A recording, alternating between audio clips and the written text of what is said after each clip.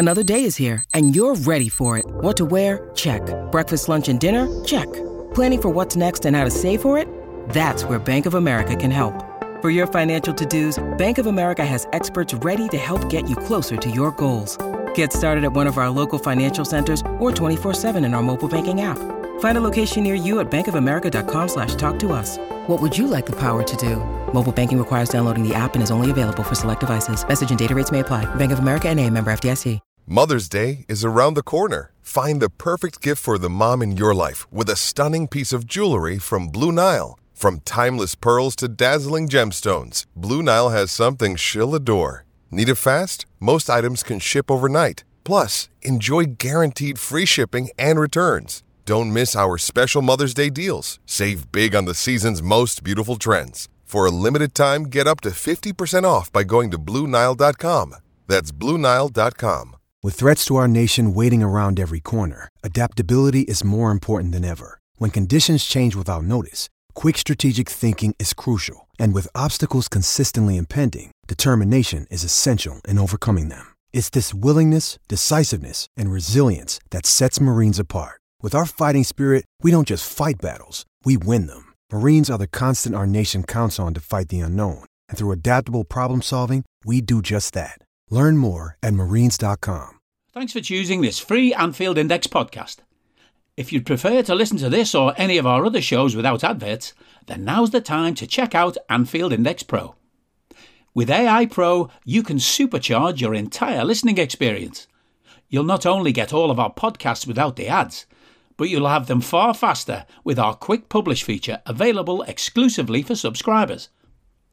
AI Pro also puts you in the heart of our sound studio, with an option to listen to many of our shows live and interact with the podcasters in real time as the shows are recording. Upgrading couldn't be easier. AI Pro is available on all popular podcast platforms, and we have our own apps for Apple and Android. Just head on over to AnfieldIndexPro.com and get started today. Hello everyone and welcome back to Rival Recon here on Anfield Index Pro. I'm Harry Sethi. With the Reds re-establishing their 5-point lead at the top of the Premier League table with an emphatic 4-1 win over Chelsea on Wednesday evening, Klopp's side turned their attention to Arsenal as the Reds travel to the Emirates this Sunday for a huge afternoon clash. Joining me on the pod this week to discuss Arsenal's season to date, whether they still consider themselves to be in the title race, and whether trade-offs in favour of solidity have come at the expense of their attacking verve.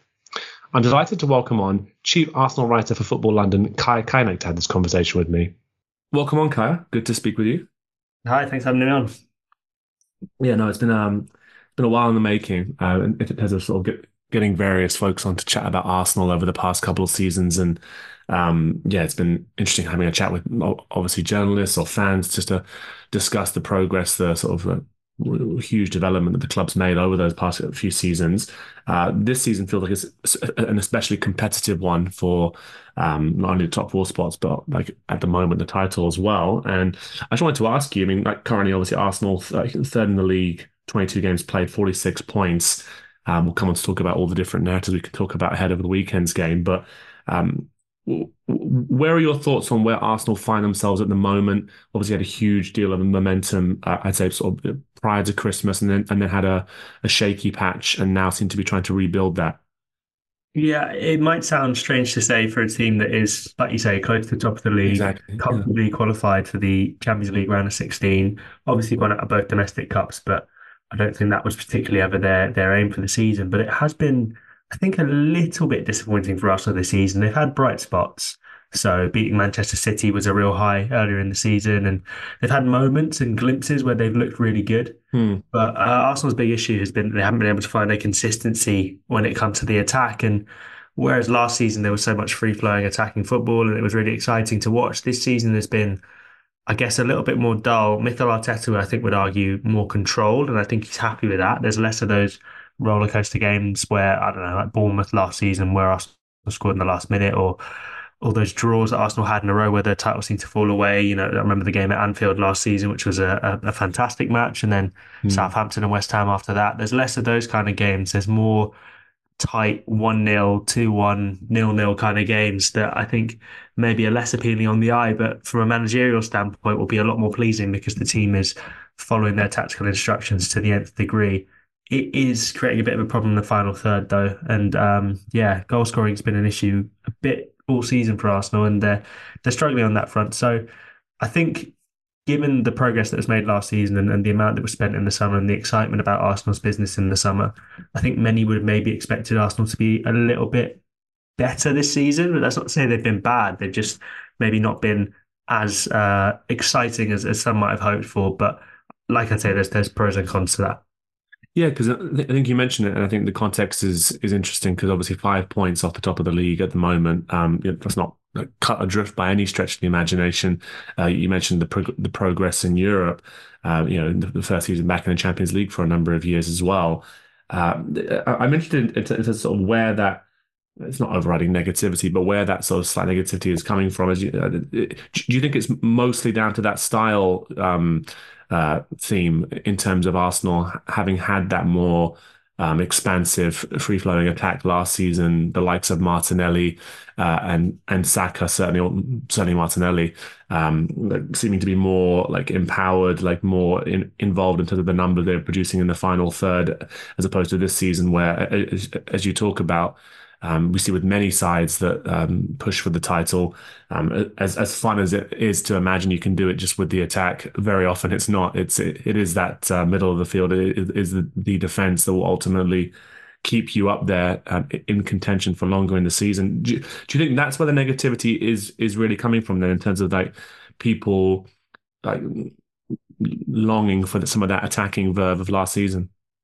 Yeah, possibly. I think maybe I should roll back a little bit on saying how disappointing and negative it's been, like I did in my first answer, because it is important to highlight that, maybe for all the offensive sacrifices, Arsenal have been brilliant defensively this season, and they've controlled games and smothered teams, and very few teams have been able to better Arsenal. Even the teams they've lost to, they've been in every single game pretty much except for Fulham, where they were completely outplayed.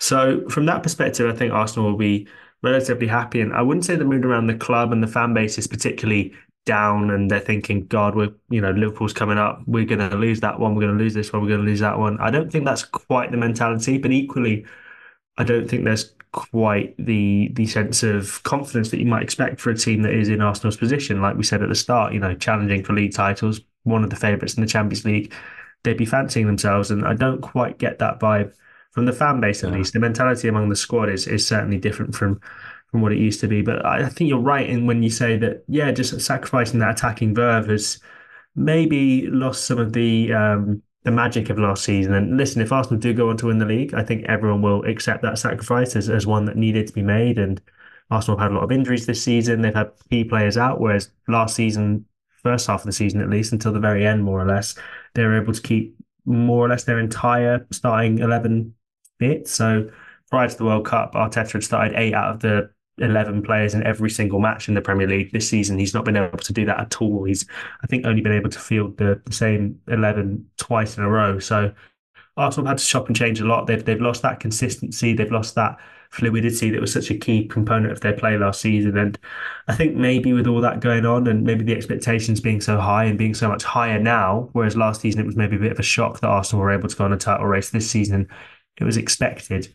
Maybe that's why some of the sheen has come off it a little bit. But it's important to stress, like I say, that it's not doom and gloom at Arsenal. It's not negative. It's not terrible. I think maybe just slightly below where people were hoping it might be at this point.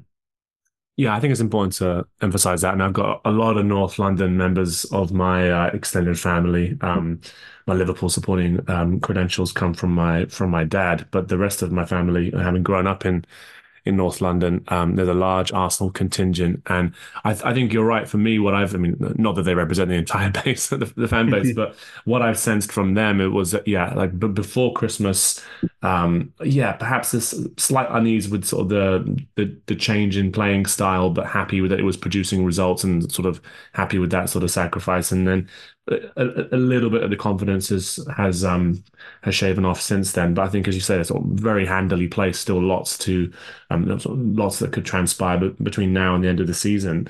I'm seeing just some quotes because obviously we are the January window has just finished. I saw some quotes from Mikel Arteta talking about, I think it was following the Nottingham Forest win, talking around sort of the squad maybe being thin in certain areas, and it not really being possible to do any business in January, because they didn't really think that business would improve what they have. Do you get the sense that like the squad is thin in certain areas? You mentioned the injuries, and I think whenever any team is going for a title charge, having luck with injuries as well as good processes is going to be essential. And I think Arsenal definitely had that last season in terms of sort of as you talked about the number of players who were available for selection for the vast majority of the season. Did you get that impression that the squad is thin in certain areas? Do you think that some of that attacking or lack of sort of attacking ruthlessness could have been bolstered? Or do you think actually what Arteta's saying there about it being quite difficult to improve upon sort of the various members of the squad that you have is more the case? I think both things are right, to be fair. I think there are areas that Arsenal could improve on. Defence in particular is one where the depth has been short this season. They've been desperately unlucky because they signed Yuri and Timber to solve that issue. He can play anywhere across the back line and look fantastic in pre-season. And then first game of the actual season picks up an ACL and you've lost him for 9 months. And even that's quite a difficult one to replace, because do you go out and sign another player on a 5-year contract who's of Timber's level, or do you wait for him to come back and see if your investment that you've initially made is of the same quality as it was before the injury? And even with Timber out, Arsenal have a decent depth in the back line: Saliba, Gabriel, Kivior, Tomiyasu, Ben White, and Zinchenko. But the issue is that Ben White has struggled a little bit with injury. Alex Zinchenko and Takehiro Tomiyasu are both quite injury-prone players as well. So Arsenal have struggled a little bit at the back there. But again, that's more due to bad luck than bad planning. I think they've just been really unlucky with the defensive side of things. Up front, I think, is where you could maybe criticise them a little bit more, in terms of many people would have been able to tell you that Gabriel Jesus and Eddie Nketiah probably isn't a Premier League winning strike force, especially given that other teams have such strong strike force. So you talk about Liverpool with, their front six, even, Jota, Nunez, Salah. I'm going to try and remember them all. Gakpo, others who aren't coming to mind right now, Diaz, plenty of others, and City obviously with all their attacking might and Erling Haaland and all those kind of things. Other teams are going to be able to outscore Arsenal because Arsenal don't have a killer in the box, and they've been kind of screwed by the fact that Gabriel Martinelli, as you mentioned earlier, has not been on top form this season. I think he's really struggled with the fact that teams sit back in low blocks against Arsenal, so there's no space. Saka is getting marked by 2 or 3 players per game, so it's very difficult for him. Odegaard's been in and out of form with injuries as well, and all the players who were scoring last season. Granit Xhaka was key in front of goal for Arsenal last season. He's obviously gone. So I think you could have argued that Arsenal needed a bit more up front going into the season. Many people would have said this is the team that nearly won a title last season, and it was a strike force that scored a record number of goals in Arsenal's season last season. Arsenal had never scored more Premier League goals than they did with this exact strike force last year. But looking at the players and looking at who they've got available, I think there was definitely scope for an addition up front. The issue was, having spent 105 million on Declan Rice, having spent 65 million on Kai Havertz and another 40 odd on Timber, and then committed themselves to another 30 million on David Raya, who's initially on loan, they weren't able to then go and spend on the forward areas, which I think are key if you're going to win a title. And I think that's where you can start to maybe criticise the squad planning, prioritising areas of the squad that maybe weren't a priority there and then. So you look at maybe going out and spending 65 million on Kai Havertz. He's split opinion since he's arrived. I don't think he's been too bad personally, but I don't think he's been worth the 65 million that Arsenal paid for him. And when you look at that, you see maybe could there have been a cheaper alternative that Arsenal could have got, and then they could have gone out and used some of that money to go and sign a forward who could have bolstered their ranks, because there've been plenty of games this season where you look at the bench, if Arsenal are struggling to score, those games around Christmas where they lost to West Ham and Fulham and even Liverpool in the Cup are good examples where you look to the bench and you think, what have Arsenal got beyond Jesus, Martinelli and Saka? Trossard is a good player and has scored quite a few goals this season and contributes a lot. But if he's not on form, beyond that, Reece Nelson, Eddie Nketiah, all decent players, but not players who I think you can rely upon to change gauge in the bench. So that's an area I'd say where Arsenal are lacking in depth in the squad. And I wouldn't say that's necessarily unfortunate because they've made the decision to give contract extensions to Eddie Nketiah and to Reece Nelson and to plenty of those players who are in the front line. So, yeah, that's what's going on up there. No, it's interesting to hear your perspective on it. I think Liverpool's current title charge has definitely been fueled in one part by, obviously you talk about that attacking depth, but obviously that gives you the options off of the bench. And I think the way in which Klopp has used substitutes this season has been probably more impactful than I've seen for a long time. Really trying to use all five of them where possible. And I think what's good about those attacking options you were reading out there is that quite a few of them are very different. So that they do present different questions to a team when you throw them on. If one forward isn't necessarily asking the right sort of questions of a defense, a different forward with different styles can help shake things up. And I was looking before this at sort of just the number of players being used by teams across the league, and I think I'm right in saying that Arsenal this season actually are using a smaller crop of players between each and every game, which would make sense to your point, right? Injuries taking some toll, perhaps a. Are you that person who has everything? The coolest merch and those must-have fan threads? Well, over at our Anfield Index shop, we've gone that extra mile when it comes to pimping up your Liverpool collection. From our popular range of bespoke design t-shirts, sweaters, hoodies and hats, to our signature edition mugs, prints and coasters, all provided with fast worldwide shipping. We have something for every red. We also stock official LFC merchandise and are licensed with the Premier League and UEFA to sell official iron-on shirt badges and sleeve patches. As a listener to this podcast, you can get 10% off everything with coupon code AIPRO10. Just head over to AnfieldIndex.shop or find us on Etsy by searching for Anfield.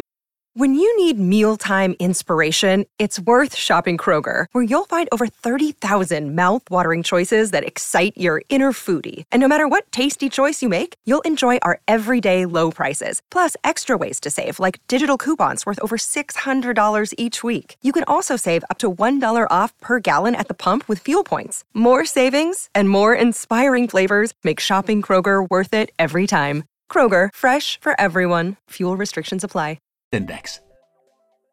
A lack of depth when it comes to sort of the high quality options in different positions. And you mentioned Martinelli. He's one that's been intriguing to me, just in terms of has seemed a player low in confidence, and has seemed a player who I think has struggled from the fact that there hasn't necessarily been a obvious option to rotate with him. Yes, Trossard's come in and done well, but he has played a lot of games, Martinelli, and just I suppose the result the coaching staff are looking for from him is just to play his way through this patch. Do you think he's suffered in a certain way from Xhaka's departure, and maybe obviously a slight change in approach from Arsenal? Because from what I did see of Arsenal last season, it was Xhaka receives the ball. His very first thought was to release it quickly to Martinelli in whatever space he had, and as you pointed out, deeper defenses, more men marking you. It's been tougher for him.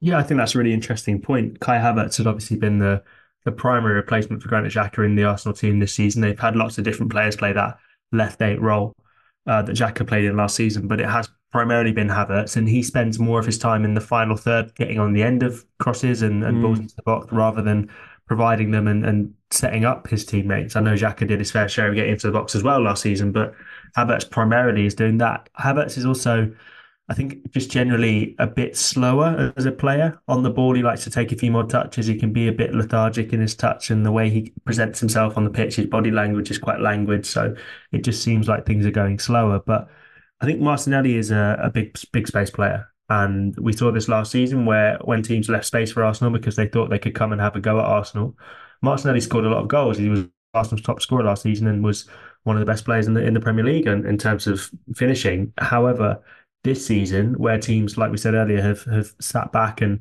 blocked Arsenal, I think even with Granit Xhaka in the side, it would have been very difficult to unpick that lock because Premier League defences are some of the best and most well-funded Premier League defences in the world right now. So that makes things very difficult for anyone to break through. And I think Martinelli has really struggled because he's a player who will often try and beat his fullback by getting to the byline. And then once he's got to the byline, he realises he can't really use his left foot and he tries to shoot from an impossible angle or his cross is poor. So that's been a real issue for Arsenal this season, that they've not quite had that same threat down the left-hand side. Interestingly enough, when the space has been there, so if you look at Martinelli in the Champions League, for example, where teams are more willing to come on and have a go, Martinelli scored or assisted in every single game he's played. And the final minutes against Crystal Palace, where they were kind of all over the place and they'd lost the game and I don't really know what was happening, but they were leaving a lot of gaps and Martinelli scored twice in injury time. So the difficulty is then Arsenal come up against a team like Nottingham Forest who put 10 men inside the box, and I don't think many players would be able to find space, or I think most players would struggle in that scenario. So it does make things very difficult for him, but it does feel like a bit of a loss this season. And you mentioned confidence. He does look like a player who's struggling. And I remember the Arsenal game against Liverpool at Anfield just before Christmas, and Martinelli's got a great record against Trent Alexander-Arnold, and he looked really scared of that duel. He looked like he was shying away from it, and that's not really like him. And Liverpool are a kind of team who ideally, on paper, should be the kind of team Martinelli thrives against because he's given the space, because Liverpool aren't going to sit back and defend. They're going to try and go for Arsenal, and that's the kind of thing that he should enjoy. He hasn't been able to do so that much in the Premier League, at least this season, and it has been disappointing because Arsenal have lost one of their best goal-scoring avenues, and like we said just before, they've not really got anyone to come in and replace him. Yeah, it's just that left side just looks sort of a little bit less, it seems like there's less depth, both in obviously Martinelli's position and Zinchenko's position, certainly. And it's just, been interesting to see him the way in which, when you're faced with that situation, sometimes you just have to ask the players to try and play through it and hope that they rediscover it. As you mentioned, at Palace, I have no idea what was happening in that last 10 minutes. It was a very, very confusing approach to a football match in the last 10 minutes. But I think, Martinelli obviously made the most of that. And I think, Jack had the point around that. I just noticed that, to your point, perhaps it's even perception with Havertz in terms of sort of how quickly he releases the ball. But another point I wanted to bring up, and I spoke about this with some of the previous Arsenal guests we've spoken to this season, given how many times we've played each other. But I was interested by the decision to, and there's been lots of debate around this, but to make the move for David Raya in the summer, and to bring him in, as you said, with that obligation to buy as well. And interested on your perspective on how that move has worked out to date, whether or not you think the trade-off in his better ability on the ball has been worth it necessarily. I just found it an interesting area of the pitch to address. Could have been just a more opportunistic signing rather than one that was maybe planned very far in advance, but seemed an odd one to me, obviously, with sort of the way in which Ramsdale been playing and the confidence, and seemingly just how integral he was to a real feel-good factor within the squad. Maybe I'm making too much of it, but just interested in your perspective on, like, so far anyway, how worth it that trade-off has been. No, you're not making too much of it. It's a debate that Arsenal fans are having week in, week out. And it was an opportunistic signing. It wasn't one that they necessarily planned for months and months in advance, like some of their other deals. I think you can tell that by the way the deal was structured, in the sense that Arsenal went for the £3 million loan because they didn't have any money left to spend on David Raya, because they weren't expecting to go out and sign him this summer. Right. That's because, Bayern Munich were interested, Spurs were interested, Man United were interested. I think even Real Madrid showed an interest at one point, and he was fully expecting to leave Brentford, and Brentford had already signed their replacement for him in Mark Fleck, and then they were fully expecting him to go. But come August, no one had really come in for him in terms of a proper move materialising. And Spurs obviously went for Vicario, Chelsea went for Robert Sanchez, Man United went for Onana, Real Madrid went for Kepa. So Bayern went for, who did they sign in goal? Jan Sommer, I think it was. So a lot of the options that he had available to him as a potential exit avenue had closed up, and suddenly Arsenal thought, well, this is a guy we've been scouting for 3 years since he was in the Championship with Brentford. Let's try and get him in, and they were able to get that deal over the line, and they've got a really good relationship with Brentford. It's interesting that we started the podcast sort of talking about how Arsenal were much less exciting than they used to be, and much less hectic and high intensity games, and I don't think there's a position that symbolises that more than the goalkeeping position. So we remember last season that game at Anfield, Arsenal 2-2, where second half Liverpool basically were just barraging the Arsenal goal. There was nothing Arsenal could do to get out, and Aaron Ramsdale conceded twice but had a superb game and made lots of saves and was crucial really ones good. later on, wasn't there? Yeah. And, it turned out not to be any use in the end, but as far as Arsenal were concerned that day, kept Arsenal in the title race, really. However, I don't think Mikel Arteta would have liked that, in the sense that you look now where Arsenal are playing, they don't really have those kind of games where the goalkeeper needs to make 5, 6, 7 saves to keep them in it, because they're able to control things a lot more. And people will point to the fact that maybe David Raya isn't as good a shot stopper as Aaron Ramsdale, and probably Raya wouldn't be able to pull off some of those saves that Ramsdale pulled off at Anfield last season. But he doesn't need to be, does he? Exactly. That's exactly what I was going to say. It doesn't need to, because he's so good at helping Arsenal control games that they're never facing those barrages. It's difficult to remember a time where Arsenal have found themselves that much up against the cosh this season, where they've had to really dig in and defend. The times I can think of, there was a brief period at Anfield where Liverpool were on top.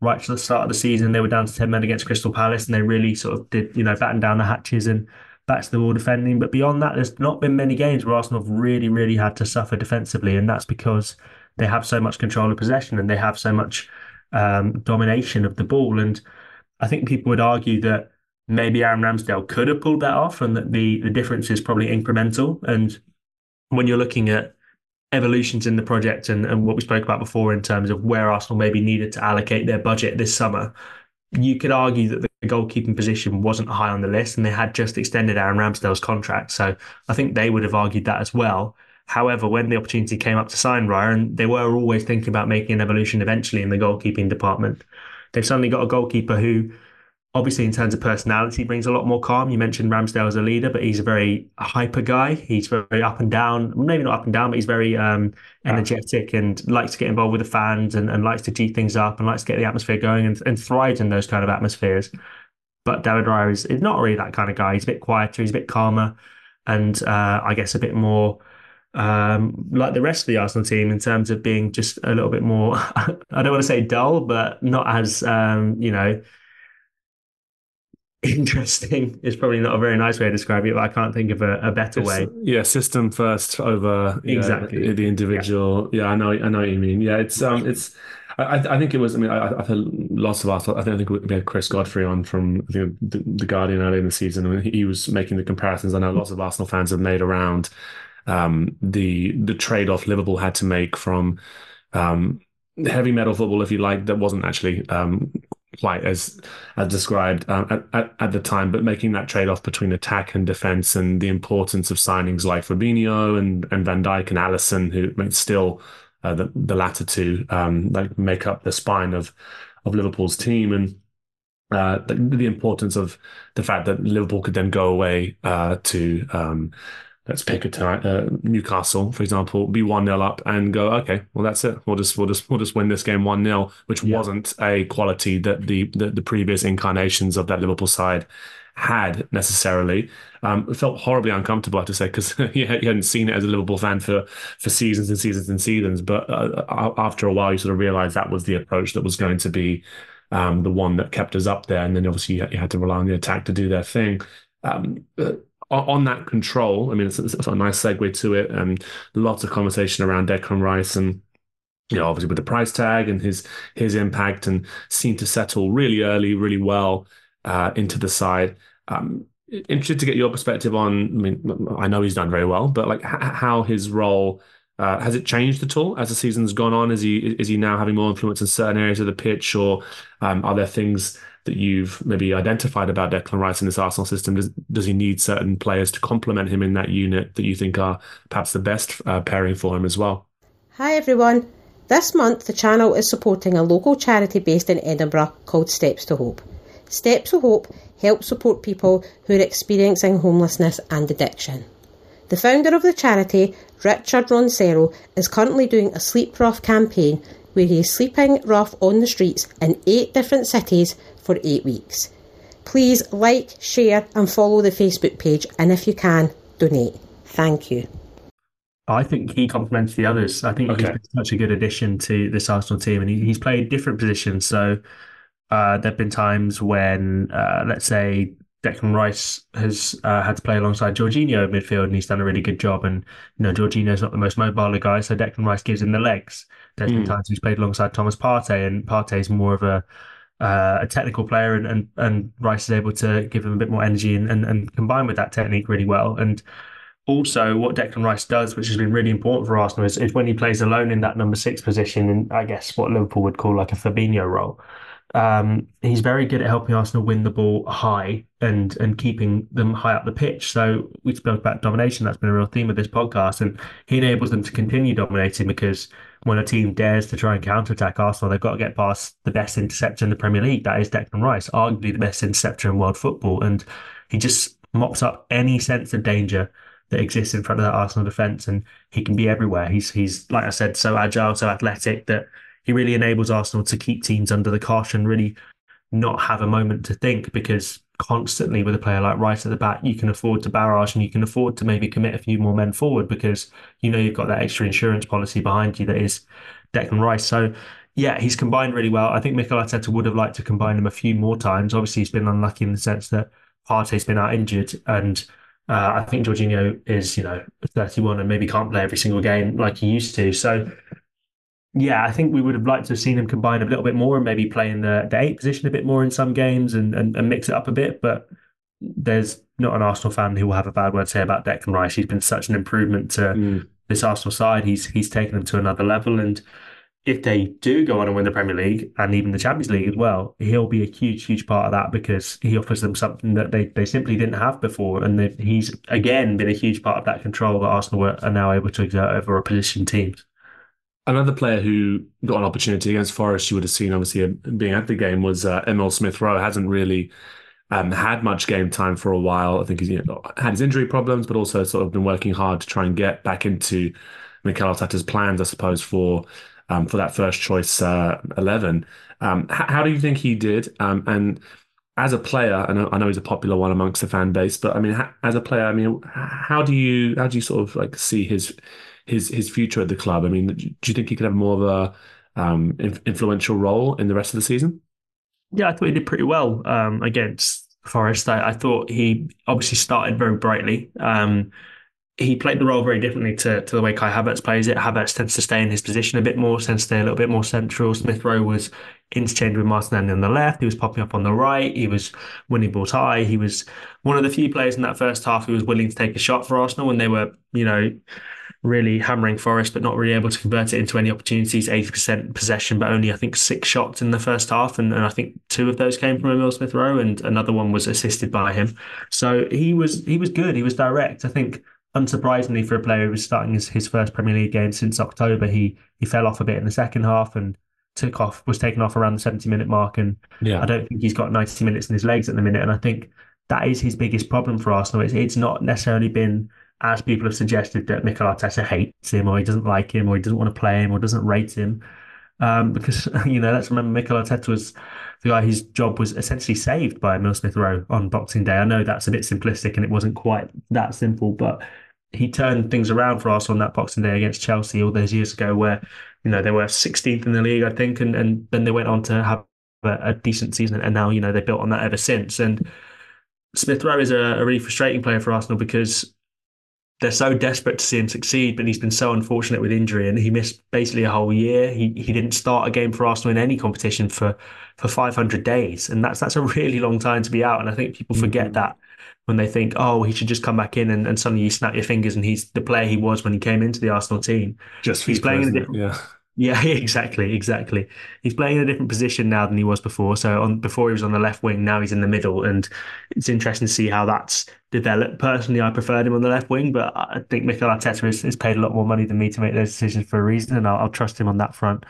And yeah, his difficulty will be dislodging Kai Havertz, who's a big money signing. He's also got Fabio Vieira of competition, who hadn't really done it for Arsenal yet this season, but was Mikel Arteta signing and is a player that Mikel Arteta really rates. So Smith-Rowe will have lots of competition and it'll be up to him basically to decide, does he want to play every single game or does he want to fight for his place and mix it up a bit? And I think Arteta would love to keep him. If you look at the way City have hundreds and hundreds of number 10s and players who can play in those midfield positions, Arteta would love to have something similar to that Smith Rowe didn't want to go anywhere this January. He was linked with some moves and there were teams interested, but he really wants to stay in and try and make a fist of it as his boyhood club, and he'll have 2 years left in his contract at the end of this season. And maybe then Arsenal will start to make a decision on him, because we all know from this January window, one of the big themes has been homegrown players go down as 100% profit, and Arsenal might be interested in maybe cashing in. But I think, he's a player who Arteta really likes, and he does have a future at Arsenal. I just don't quite think it's going to be the one that's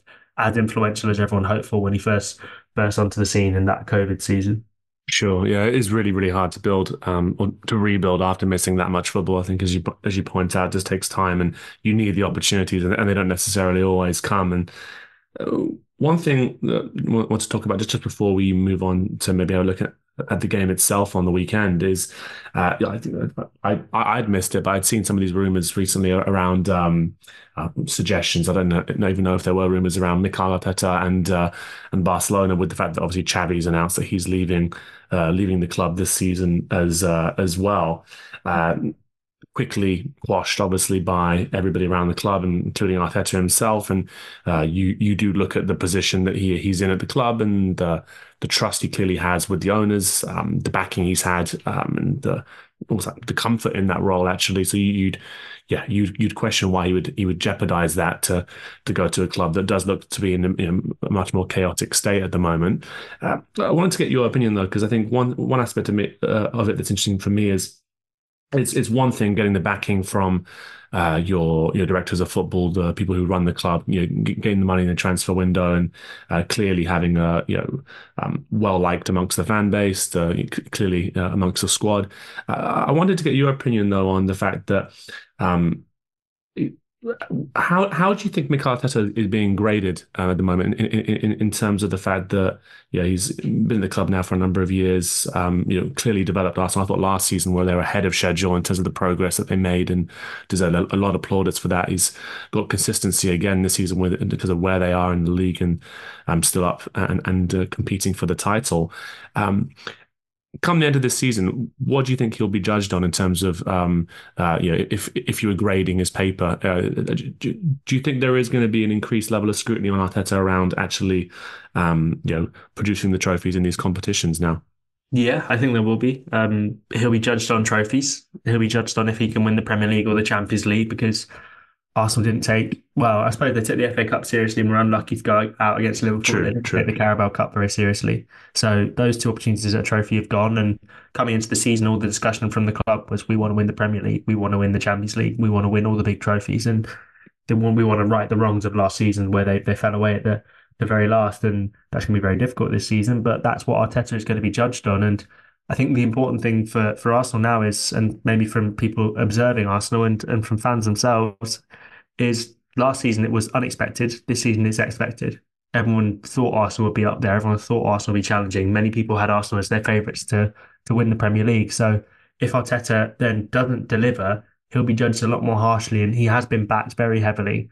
Not many managers have received the financial backing that he's received, and Arsenal have obviously spent it very well, and they've not made very many bad signings. So that's not meant as a stick to beat them with. But at the same time, when you spend that much money and when you have a British record transfer, you're going to be expected to win things. And obviously, I don't think Mikel Arteta's job is under threat if he doesn't win things. And I don't think there's anyone out there really who can come in and replace him, except for maybe Jurgen Klopp when he leaves Liverpool. But he did say that he's not going to manage an English team again. So, yeah, I don't think there's anyone really that Arsenal would replace him with. But if he doesn't win this season, the pressure will be high, just as it was with Klopp at Liverpool. It's an interesting comparison where Klopp didn't win any leagues, for the first couple of seasons, and was still getting 90 plus points, and Manchester City was setting unbelievable standards, and the pressure was still on him, and that was always a question that he had to answer. And I wonder if Arteta will have to deal with something similar going forward, where no one questions his ability as a manager, and no one questions his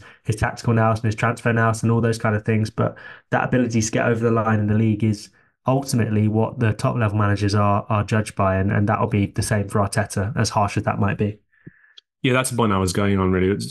I don't think people are judging him on the other aspects of the job in terms of sort of the ability he has to. Hello, I'm here to annoy you.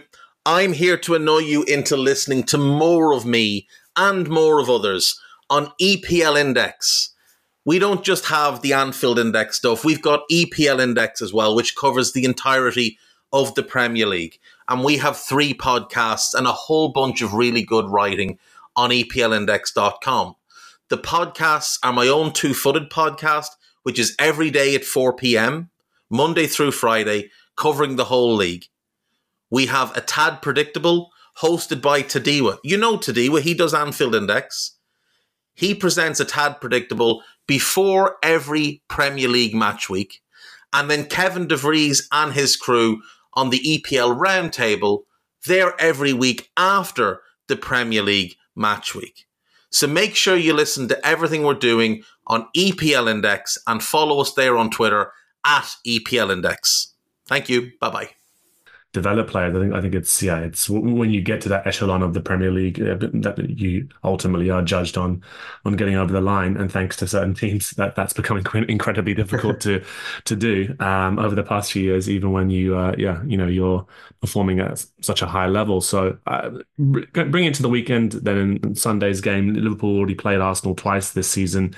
The game at Anfield was a really interesting one in terms of the I suppose the difference between the first half performance and then the second half performance, and then the game in the cup. I thought Arsenal dominated large portions of that game without creating chances, but of course was still in that sort of period where taking chances was a real struggle, and Liverpool just hung in there and ultimately took their chances again. I think the substitutes, as we were talking about earlier on, came to show their effectiveness as well.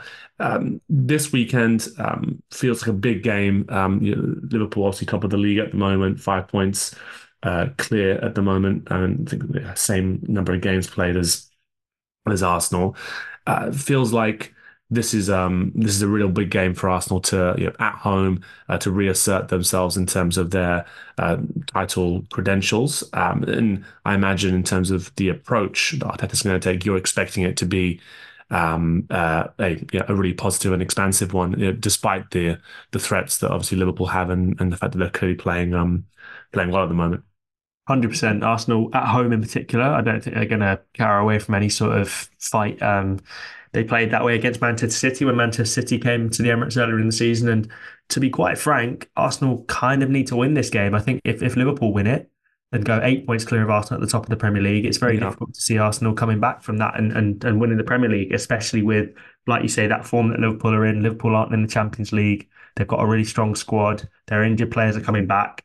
It would look very ominous for Arsenal's title chances if they lose this game. So they need to go at Liverpool. Obviously, they can't go full gung-ho and they can't leave the back door entirely open, but they'll need to take the game to Liverpool, and I expect them to firmly do that. I expect it to be a fast start like it was in that FA Cup game, hopefully with a bit more finesse in front of goal. But yeah, I think that's what Arsenal will do. I think they'll play their game and they'll really take it to Liverpool. And I wonder if we'll maybe see a midfield two of Rice and Jorginho instead of just Rice on his own, just to add a bit more solidity in the middle of the park. But beyond that, I don't think Arsenal will look to go too defensively. I think they'll really look to go for Liverpool.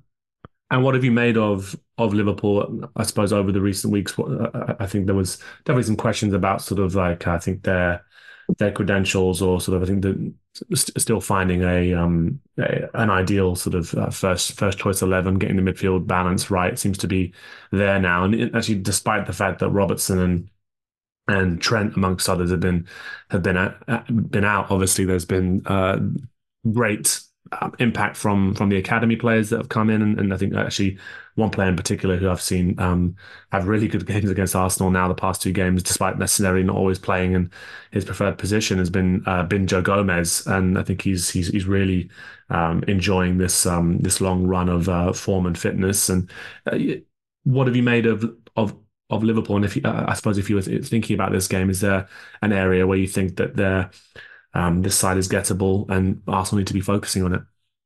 They're pretty terrifying, and it's interesting. For most of the start of the season, I think Arsenal in particular were looking at the title race, and most people were looking at the title race as a 2-horse race between Arsenal and Manchester City, just as it was last season. People were thinking, well, Liverpool are here, but they're not quite the Champions League winning team that they were a few seasons ago, and they're in transition, and they basically signed an entire new midfield in the summer, and Klopp's having to rebuild and they're in the Europa League and maybe they've fallen off a bit based on last season and Van Dijk's getting on and Salah's getting on, but they kept hanging around the top of the table and they kept, without really playing that well, hanging around and winning games. And True.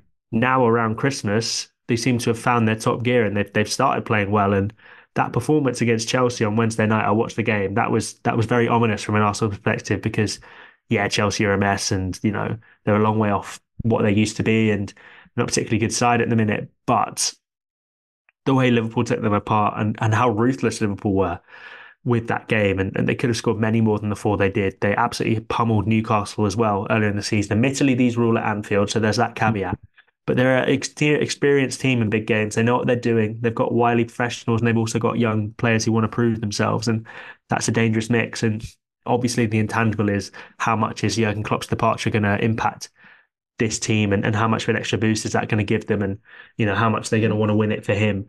So that's very difficult. Like you say, I think if Arsenal are going to go for an area, it's going to be those fullback positions, and that's where they've had joy in the past. And starting fast is going to be key for Arsenal. And obviously the high press for Liverpool is probably the best in the world, but Arsenal are pretty good at playing out from the back themselves. And if they can play out and get their fast players, Saka, Martinelli, Jesus, going on the counter attack, then they've got a good chance. And twice at Anfield in a row now, Arsenal probably should have been out of sight in the early stages, and they haven't been able to do that. So if they can do something similar at the Emirates this time around, then they've got a really good chance of getting a really important result. And Arsenal's record at the Emirates is decent against Liverpool. It's not great, but it's decent. And I think last season's game will be a huge factor. And also Arsenal have been really good at using sort of games where they feel like they've been wronged in previous seasons to motivate them again. So you look at, I don't know, Nottingham Forest, for example, where last season at the City Ground, their Premier League title hopes officially came to an end. They were all in the build-up to that game. That's all the players in the dressing room were talking about. We need to get revenge on Forest. We need to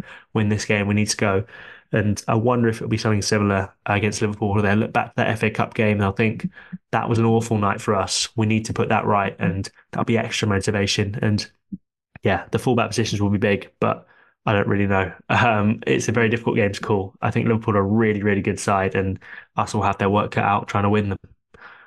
Yeah, I think what's interesting to me is, I think to your point, Liverpool hung around there without necessarily playing the best football, and now the best football is starting to come more consistently. I think it's not been a coincidence that's come, I think, when the likes of Curtis Jones has come into the team. I think actually Curtis Jones and Joe Gomez coming into the team has really helped out McAllister and helped him find his feet in that 6 role, which is not necessarily natural to him, but now looks to be really relishing it. The support he gets from Jones and support he gets from Gomez, but he's played on that side, not being a natural left back and a bit more conservative defensively. I think it's helped him out. So I'm going to be interested to see, really, because we've not had the luxury of Robertson being available, and Trent's been absent for a while as well. Salah's obviously not going to be here for this game. So interesting to see what Klopp does with the fullbacks, given the success we've had with their deputies. And Conor Bradley seems to be on a very interesting journey for himself at the moment, where he can do no wrong. So I'm interested to see the starting lineup against Arsenal, and whether or not Klopp has it in his mind, well, maybe 20 or 30 minutes of like the highest intensity versions of Robertson and Trent is the way to go for now. And I keep on trusting the players that I've trusted so far. I think one player I've just seen this morning, actually, who is a doubt, is the guy who could have probably added 4 goals to that scoreline against Chelsea midweek. Hit the post 4 times. It was Darwin Nunez.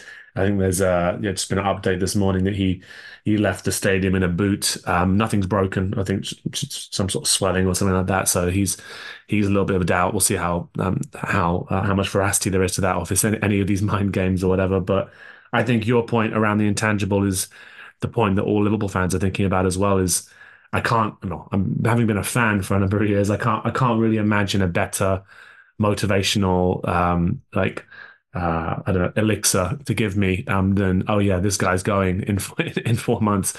You have to give it everything to try and make it as successful as possible. So we'll see how much impact that can have. I suppose my only worry about that, to be honest, is the closer it gets to the end, the more emotional it will get. And this is really an emotional club, emotional side.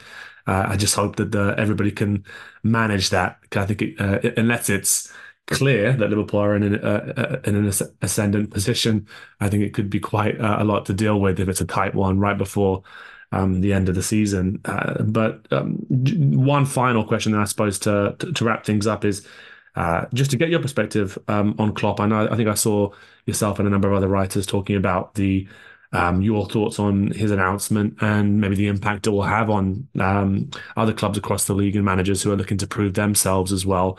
So just to finish off here, just to get your thoughts on that announcement and I suppose how you think it impacts the league. Yeah, obviously a huge blow for Liverpool, a huge blow for the Premier League as well, because I think he's made the competition much better, and I've always enjoyed watching Liverpool play, especially with him. I've not bought into the anti-Klopp rhetoric that seems to exist because of his antics on the touchline. I've always found them quite enjoyable, and yeah, sometimes he can be a bit prickly with the press, but I think he's a really good manager, a really good coach, and I don't think Liverpool will be able to replace him instantly. And I think that's going to have a huge impact. And we've seen with Arsenal, we've seen with Manchester United, we've seen with so many teams that have had managers who are basically institutions and become the club, that it's very difficult to move on. It's very difficult to get that appointment right first time. Players are much more simple because players can afford to have a couple of off games and you can, swap them in, swap them out. If the manager's not right, then you're in big, big trouble, especially for a team like Liverpool where the manager is sort of ascended to God status. And that's a really, really big thing. Getting that next appointment right is almost an impossible task because who's out there who plays the same style of football as Jurgen Klopp? Maybe Thomas Tuchel. Is he going to leave Bayern Munich? I'm not really sure right now.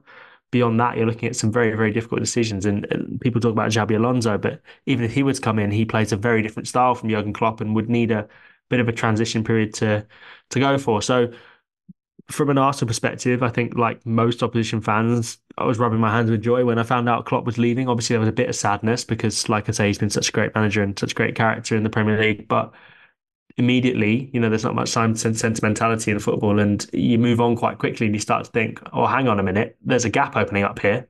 And Pep Guardiola will eventually leave Manchester City. He's been there a very long time. And you start to look at teams who could maybe start to dominate the Premier League for years to come. And Arsenal will fancy themselves in that bracket. And Arsenal are in a really good position now. They're above Mikel Arteta. The executive committee is really structured and really stable. Their squad is quite settled. They've got quite a young squad, quite a talented squad as well. But there's not many doubts over the future of many players. Obviously, got a really good manager who's very settled as well. So many things seem to be heading right for Arsenal. And this Klopp announcement does appear to make things a little bit easier for them. However, for this season, it's going to make things a heck of a lot harder. And I do think personally Liverpool will go on to win the league because they're playing some of the best football I've seen in the Premier League this season. I don't think City have hit top gear, and I still don't think Arsenal have hit top gear. And obviously City do that in the second half of the season and they go from strength to strength. But Liverpool have done that too. And I really think Liverpool, without that Champions League sort of distraction and, obviously they can go on and win a quadruple and they've got a really good squad. But I do think that they'll win the Premier League this season. And I think Klopp's parts will be a huge part of that. And yeah, if it wasn't Arsenal who were going to miss out on it, I'd love to see Liverpool win it because it'd be nice to see him end on a high. Yeah, and from a selfish point of view, having booked everything to go up and see a parade when it did happen, and then not getting that chance to have that emotional outpouring, I'm very much selfishly hoping for that. Just have to ride on the top deck of the bus. Yeah, exactly. Yeah. Give Calvin Harris a bell and see if I can get up there with all that. Good. It did look like quite a lot of fun. Yeah, just touching all the wood around this room just to make sure. I'm going to quash the quadruple talk. Anybody who mentions that word to me is that it doesn't happen. It's not a thing. It doesn't happen because there's a reason why it's so tough. And I think it just when Liverpool did get close to doing it, ultimately ended up falling short in the two competitions that they probably cared about the most, to be honest. So it's but let's see. I think it's going to be a powerful catalyst for the squad, and you imagine it's going to be not many more motivating factors than that. I suppose my one bit of encouragement with the Klopp departure is that he's sort of proving he's left the club in a a good state. The squad is there to be picked up and moulded by somebody else. They're all of a good age, really. A couple of players who are obviously towards the end of their latter years of their career, but lots of youngsters there. So it feels slightly different to departures of the past. And football's so different from when Wenger departed and when Ferguson departed anyway. So yeah, if they get the appointments right, I think above Klopp in terms of the director of football and any infrastructure there, I think that's going to be just as key. And then, yeah, to your point, I think it's impossible to replace the man. So going to have to try and find somebody who can withstand the messianic stuff that comes with being Liverpool manager and write their own story. But Kaya, I want to thank you so much for coming on and for giving us your perspective on where Arsenal find themselves this season ahead of, it feels like just a massive game this Sunday, and hopefully one that is a really entertaining one as well. So, thank you so much for coming on. My pleasure. And just to wrap things up, just all those who've been listening into these rival recons throughout the season, there will be one more ahead of the Liverpool game against Burnley on Saturday, 10th of February. But between now and then, do check out all the other great content on Anfield Index Pro. And let's hope for a positive result on Sunday. We hope you enjoyed listening to this Anfield Index show. Please be sure to subscribe to our channel so future podcasts find their way to your device automatically. There's nothing quite like fan engagement, and we'd love to know what you think of anything discussed on this show. The best way to get in touch is over on our free Discord community, where both podcasters and listeners debate the hottest LFC topics 24/7. Sign up free now at anfieldindex.com/Discord. You won't regret it. You can also follow us on Twitter at Anfield Index and find us on Facebook by searching for Anfield Index. Oh, and before you go, we'd love it if you could leave us a 5-star review on your favourite podcast app. It only takes a couple of seconds, and it means the world to the people who create these free shows. Sports Social Podcast Network.